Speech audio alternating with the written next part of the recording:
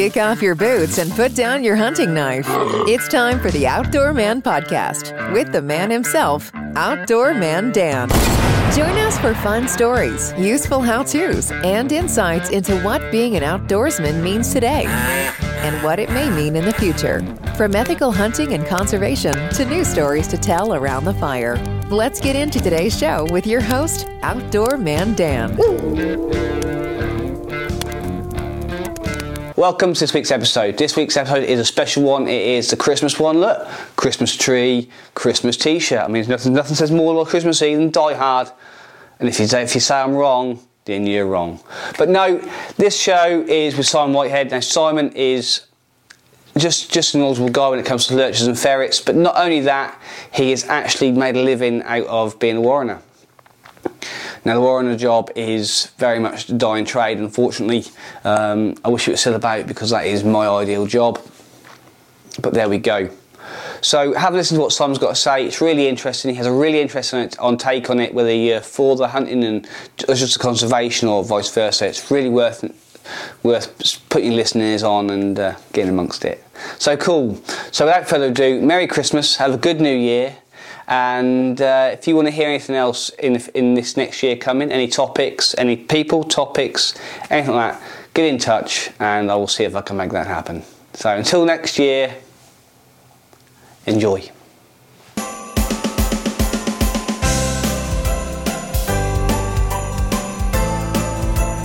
I'll forward you sometime. Right. Well, I grew up in Teesside. Dad worked for British Steel, so when British Steel went bang in the 80s, we moved to Lowestoft, 84 I think it was. I basically left school at 15 and went to work on a market garden in Parham, Hatchiston actually, in Nobby Clark. And the passion for ferreting, when I was up north, I was always out and fucking about in the countryside and doing this and doing that. But didn't actually do any, but you always watched and read and interested in nature. And then when I moved down to Lowestoft, I just wanted to go ferreting, so I went ferreting there, and then I moved to a place nearer home and went ferreting at what was I, 16 at the Microphone. Oh, sorry. 15, 16, I'll leave it there. 15, 16 at the dairy farm, which is now the rifle range in Pakefield, next to Pontins. Okay, yeah.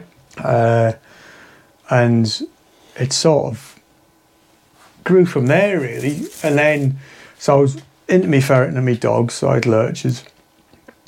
And then you were trying to fit in with, at the time,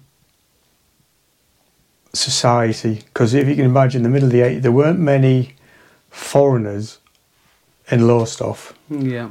So they're still in. No, there's a lot of this. So you went to work. I went to work, then worked for the print works in Lowestoft, and they couldn't understand a word I said. So literally, I started work there, and they put a notebook and pen around my neck because they couldn't understand me. And if they did that now, you can imagine the consequence of that. But they couldn't understand why you'd want to go out ferreting or running your dog and this and that. But again, it's the obsessive nature of what you're passionate about. It's like you'd work one ferret and then the ferrets weren't the best, and then they weren't handled the best, and then you get better at that, and then you get a better hutch, and then you get more ferrets, and then you're not happy with the nets. But at this time, there was no internet. So you were like reliant on magazines and books or seeing people at game fairs. And that brought like a beautiful naivety to it because you just learnt from mistakes. So our early fixed net long nets had dowling and bamboo canes, and because we didn't really understand about where we could get, there was no carbon fibre poles then. So you were using like garden sticks and stuff. Because we didn't know about hazel, because nobody in the area dropped a traditional long net, and so then you learn about hazel stick. And so game changer. You just, but then my whole philosophy on ferreting was born, because being a thinker, you think, well, why bother putting all these purse nets down when I can just surround the net and have my dog in the middle? And then that basically transformed my ferreting. So at the beginnings, when all we had was like homemade nets or the Brian Brinded system, you then started to get little stop nets through hedges, and then you started to think and read a warren rather than just ruck up and go ferreting. Because if you think about it, North Suffolk, everybody shot, but nobody ferreted. Yeah. A lot of people would come out and wanted to shoot the rabbits, but I prefer to net them. Although I did shoot a great deal of rabbits with the guns because it was just easier.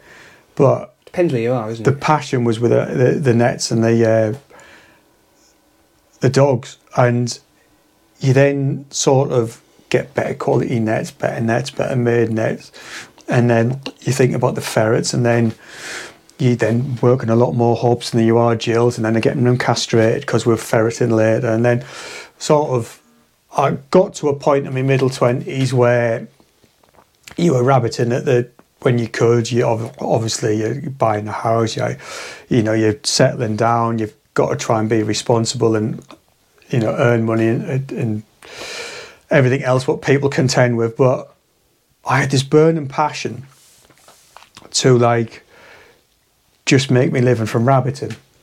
And you say, oh, well, this is what I want to do, and you look at other people doing, and you think, well, on the outside it looks rosy, but looking back now it wasn't. But you think back then, looking at them, you think, oh, that'd be brilliant, but you don't realise that's not really their job. They've got other jobs that pay the money, and then they just portray what they're doing. And then I went to work for a pest control company. But at that time, I started going on at the BFSS stands and promoting ferreting, because when I was at game fairs, I quickly found out that there was no promotion of ferreting, and the people that didn't ferret, they were just like showmen. Yeah. Racing ferrets on the tubes. Or going in the arena and saying they'd caught 10,000 rabbits a year, and they were fantastic, when in reality all they wanted to do was sell ferrets and flog the books. So I started to do that, and then I still quite fancied this rabbiting thing. And then I started doing a bit of writing, because I'm not educated, but I know my subject. So I started doing a few articles for the Countryman's, and I did a little book. And in the late 90s, I sat under a tree at Burley Horse Trials and wrote this book in 3 days and self-published that, and just to try and get stuff out there. And then it was like the start of the internet, and then you realise how you just lambasted. The internet it's like this massive seesaw of good and evil.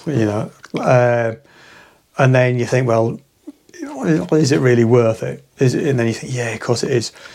But I still fancy doing it. So I had looking at the people doing the demonstrations. And I was doing these static displays on my holidays. And then I had a huge fallout at work over money.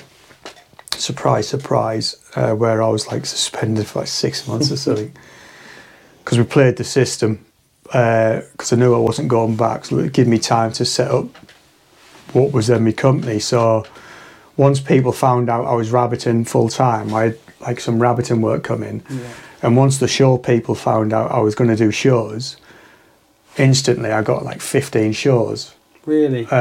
So then I had to fathom out a demonstration. So my first ever demonstration I did was at Newmarket Races for a Countryside Alliance fundraiser, but it just happened to be live on Channel 4 Racing. So if it wasn't bad enough going in a ring for the first time ever with all these little props I'd made out of paper mache and stuff, with a lurcher that just didn't want to know about toy rabbits. And it was live on TV, and I'll never forget Leslie Graham picking one of my ferrets up and half strangling it on a live interview, and you just I had to get around it, which you do, and then sort of more writing come and books come, but me ferreting just sort of went off in its own direction. So when I was called into jobs around here in Suffolk and Norfolk and Essex, you suss the rabbits out. And my philosophy has always been, it's not so much about catching rabbits, it's about not letting rabbits go. And even at this day, a lot of people can't get their head around it, which is why the long nets were essential in how I ferreted. Because when you surround the hedgerows and dissect them, the worst that's going to happen is the rabbit's going to bounce off the net and go back under the ground. It's not going anywhere. Whereas if you put purse nets everywhere, 2 rabbits come out, a rabbit ran off. And then when you put a dog into the equation to put a bit of pressure on the rabbit, 9 times out of 10, that's going to turn left instead of right. It's going to run into a net and not go back under the ground. A good dog will limit the amount that can go under the ground, but at the end of the day, it can't be everywhere. So then you can mix and match it. You can put a few purse nets down if you want, or you can put more stop nets down. At the hedgerows, I just preferred stop nets because logistically it was easier. You cut a few gaps and you completely surround the area, but it was all down to the long nets and quickly sussing out that with a little bit of extra work to begin with, you're not doing no more work until you're finished.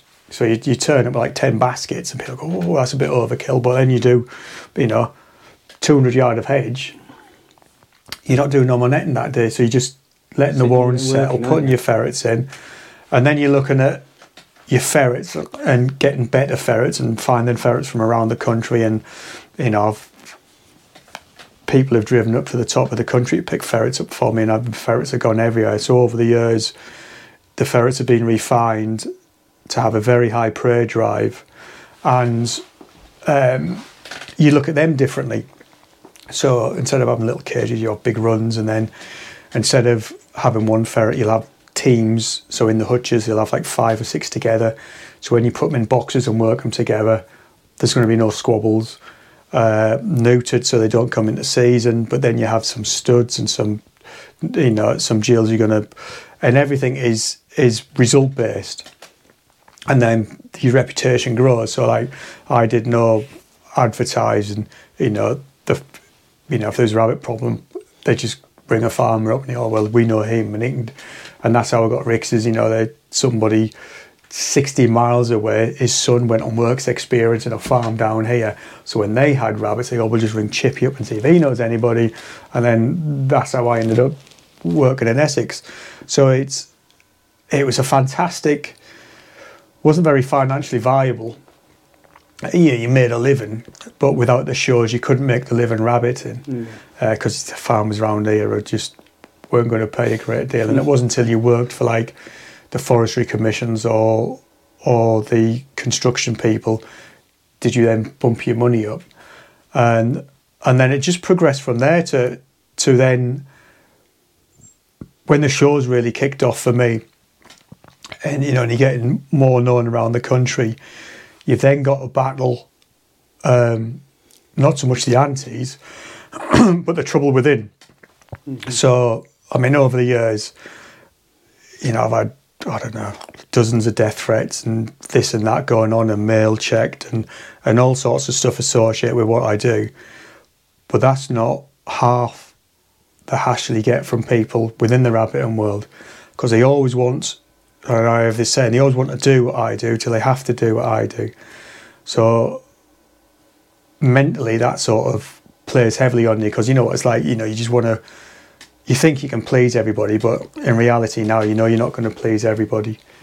So you're going through progressing with the shows, and I'd work out what shows I want, and you've got to run a business. It's a business, you run that. So you get to a point where you're doing all the shows, all the big game fairs, all the shows. You got a nice little rabbiting round, but then you've almost like reinventing yourself, because if you keep still and complacent and stable in what you're doing, after a few years, it's just like you become irrelevant. So it must have been 2007 or 8 when really we were getting a lot of media interest about rabbits as food, because up until then nobody really wanted to know about cooking rabbit. seen as vermin by the associations and organisations, and that kick-started me into filming and doing. I did a field to fork about preparing and cooking rabbit, and then we did a few. I knew people that did the cookery demos, and I was always like in the shadows. And then a few years later, I come out of the shadows, and even to this day, people sort of gaslight you into thinking you're not as good as them, whereas in reality, my experiences from the past 5 years is, these chefs you see and these people, these influencers, in reality they don't know nothing, and it's just been a massive learning curve, but it's drawing inspirations from outside my world. So for the ferreting, it's to me it's about your mindset, and this is where the fitness comes in now, because with being in the hills and taking people out or working, we're working. I'm now working for other companies all over the country. You've got to be on the ball and make the decisions, and if you're not you're not hydrated and you're not fed well. Come 1 o'clock, you're getting sloppy, tired, and you don't want to be there. Well, when you got to do a physical thing like ferreting, and when you're clearing rabbits, it's not jovial ferreting, and this is the difference between industrial ferreting for pest control and ferreting for fun. You've got to almost take it personal and get every rabbit. You're not going to get every rabbit, but you've got to go in there believing you can get every rabbit. They're there for a job to do at the end of the day. And that is outlined by how you set things out and how you perform. And that's all that. Again, we just all coming back to these long nets. Yeah. Without these long nets, we wouldn't be able to do. But on the flip side, now the long net's that popular, anybody can do what we used to do, because back then they didn't have the equipment and they didn't have the knowledge, whereas now everybody can get the equipment and just go on YouTube or message somebody and they can instantly, because it's not rocket science to lay a long net. You just got to walk and put a peg in the ground. Yeah, you're going to catch something, aren't you? Yeah, the mystique has been taken completely away from it, but that's the evolution. So nowadays it's just all about enjoyment. I'm at a stage now where I can look back and talk about, and this is why I've changed stance on my book, because you can look back and think, what a cock you were back then. And I see it in people coming up now. Everybody when they're younger thinks they know it all, and they look at the older people thinking you know nothing. And then when you get to be that older person, you look back at the youngsters thinking, well, you're just peacocking around, but you don't really know nothing. And it's still the same today, but it is different today than it was. I had that with Dad. Dad, when I was learning to be a keeper, Dad was like, he'd just stand still all of a sudden and walk around traps, because Dad used to be old school. And we stood down for, well, you might hear something, might you, boy? Come on, let's fucking get on. And off we'd go. And it weren't till really only a few years ago where that penny dropped with me. If I stand still here long enough, instead of me chasing that fox across that field, that's probably going to come to me. Or I might just hear that fox, or and that's when, like you said, young and naive, you know it all. It is, and this is why a lot of people got onto me about changing tact on my book, for several factors, because life has changed, and there's no secret, there's not the rabbits there. So commercial rabbit clearing isn't even have gone. Ferreting is getting stronger and stronger, because people are now coming back into it. They want it for the food, they want it for the stress relief, enjoyment. And to be fair, when you're ferreting with a dog, it's possibly the best sport in the world. When it's all going right. When everything's right, depending where you are, it could be the best thing in the world. And you look back, and you can now read Warrens, and you're right, you have the experience, and you just get these gut reactions and intuitions, and you learn from your mistakes, and to a lot of people a ferret's a ferret, but you can tell by their demeanour and how they work a Warren what's going on. And a dog, there's a lot of myth and folklore and old wives' tales about dogs. But I think a lot of people now just want it put in plain and simple black and white. You know, there's a lot of people coming into ferret. I mean, my phone, it's like ferret hotline. Yeah. You know, people have been messaging me and ringing me up all day and night, asking the most basic of questions. And it's a bit of a crying shame, because when we were growing up, we didn't have the internet, and they had telegrams and post boxes, and we learned from mistakes, but at least it stuck. Yeah. Whereas now, I feel, you know, a lot of people have too much information, because not all information is right information. Yeah. So what I'm going to get ready is a guide. I'm not sure what it'll be called. It's basically going to be a guide. Sorry, It's all right. a guide to ferreting, and then it's aimed at the beginners or the returners and everybody else if they're broad-minded enough to read between the lines. Yeah. So when you read the narrative, it's not going to be put out in black and white, but you will know what's going on, because we're now ferreting in the summer a lot more. Things are changing. We're now a lot more people are using dogs, and then in a few years, I dare say, the purse nets will come back into vogue, and then the long nets will come back into vogue. Yeah. The same as shooting, isn't it? 1 year it's a side by side, then it's the over and over. And then you've got your ferreting with birds of prey, which I love. Shooting over ferrets, ferreting with dogs, ferreting with nets. You know, ferreting near roads. You know, how do you work a sandy warren? How do you work a peaty warren? And I just think if I can get all this mumbo jumbo down in a book, and then match them with Craig's pictures, which I've got, I think that'll be like a nice little, almost like a coffee table book. So there's loads of pretty pictures, which everybody wants in books. Yeah. They want good action pictures, and then they want the words in between. And then at the end, there's going to be like a big butchery,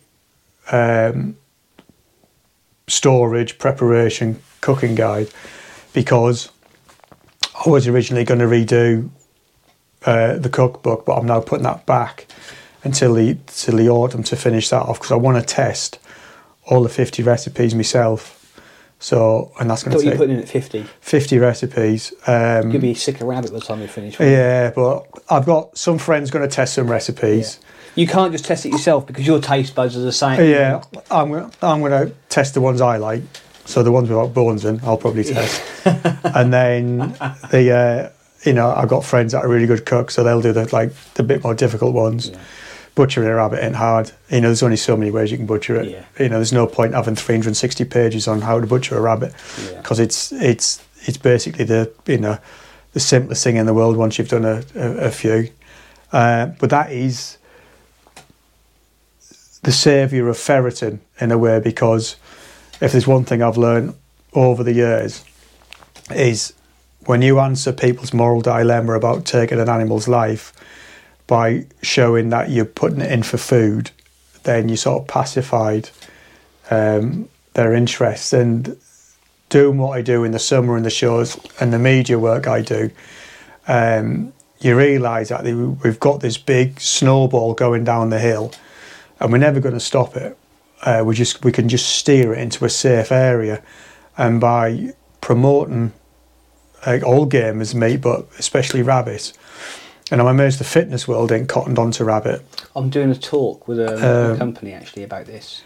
And the it's a way of, I wouldn't say making them understand, because when I was younger, you know what it's like, you always wanted to make people want to go ferreting and like ferreting. Well, I couldn't give a fuck, because as long as you give them the facts, just let them make their own mind up. Yeah, exactly. And then I think they act and react differently to you. So, you do your demos, or you talk to people, or you do one of your talks, and you can put the facts to them, and then they might say, "Well, I don't agree with it." Fair enough, you don't agree with it. At least you're educated, don't you? You're educated, because the threat isn't going to go away. No. And It's going to get worse. Not and better. with the way and the power of the image and social media is, I just think we just got to continue in changing how we portray it. Yeah. And that comes with the writing as well. You know, there's certain words you don't use, certain words you do use, you don't use. You know, the way you explain it. And I just think we've got to think about the bigger picture. Yeah. And we all have, and that's something that I've been trying to push. You probably heard quite dramatically through the podcast, is the fact that, you know, if we don't start educating people on why this needs to be happening, it's all going to go. It's simple. And I'm amazed because, I mean, venison, there's that much venison running around the country. Why people don't utilise it more? I mean, why does, you know, I know you got great people like Mike Robinson getting in the papers and doing his programmes and through education and everything else, trying to get people to realise that, you know, we have got this problem with venison, with deer. But why don't people utilise venison more? Why is it we're still buying New Zealand venison in the supermarkets when everywhere there's more than enough in the country? You know, so it's all about education now. Yeah, no, and I agree, and that's, well, I'll say the reason I started the podcast. You know, my two little girls.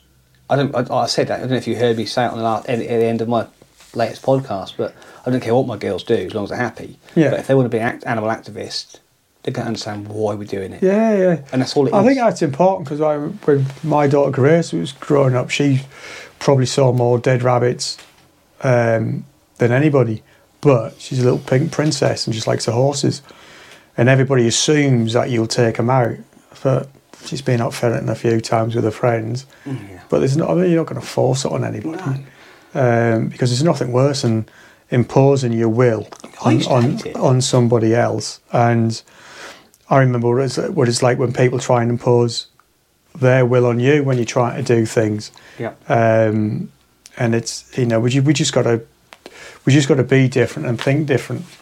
Yeah, no, definitely. No, I remember Dad saying to me, yeah, when I was ever saying, "Oh, do you come shoot some pigeons tonight, boy?" "Not really." "Oh, can't that be fun?" "Yeah, not really." Wasn't interested at all. Yeah. And it wasn't until I got into my teens where it sort of flipped back, and then.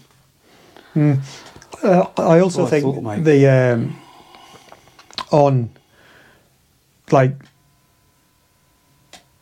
putting our point across is, I also think we're also getting better at not being that stereotypical image of what you do. Yeah. And I've noticed that amongst the media now, there's a lot less of the starchiness. Yeah. And they're bringing more, because I mean, there's still not enough out there about women that do things, children that do things. There's still not enough about what good people are doing with game, you know, and how it's benefiting people. And I just think with the demise, I mean, speaking personally, with the demise of the rabbit as it is, and, you know, you're almost trying to conserve a craft. If you don't get the education right, then there's going to come a point where that decision will be made for us about the rabbits. So, like, if the rabbits get really low, would somebody in the government say, well, you can't do it? Yeah. You know, and this is what I don't want. That's what's going to happen with deer, but the other way. I still think, you know, we'll be putting rabbits back, but apart from a few strongholds, you know, the numbers are down. The conservation people are now spitting the dummies out because they've just realised that they are so low. But what I don't want to see is, you know, you waking up one morning and then somebody from Natural England has made a decision to put the rabbits on a list. Yeah. You know. Yeah, it'd be a sad day. Because everybody, I mean, even the farmers and the people you work for, you know, they hate the rabbits, but they never want to see the last rabbit go. And I know what it was like from filming. You know, you spend more time filming rabbits and looking at rabbits and understanding about their behaviour purely from a, you know, I want to know about them so you can control them better.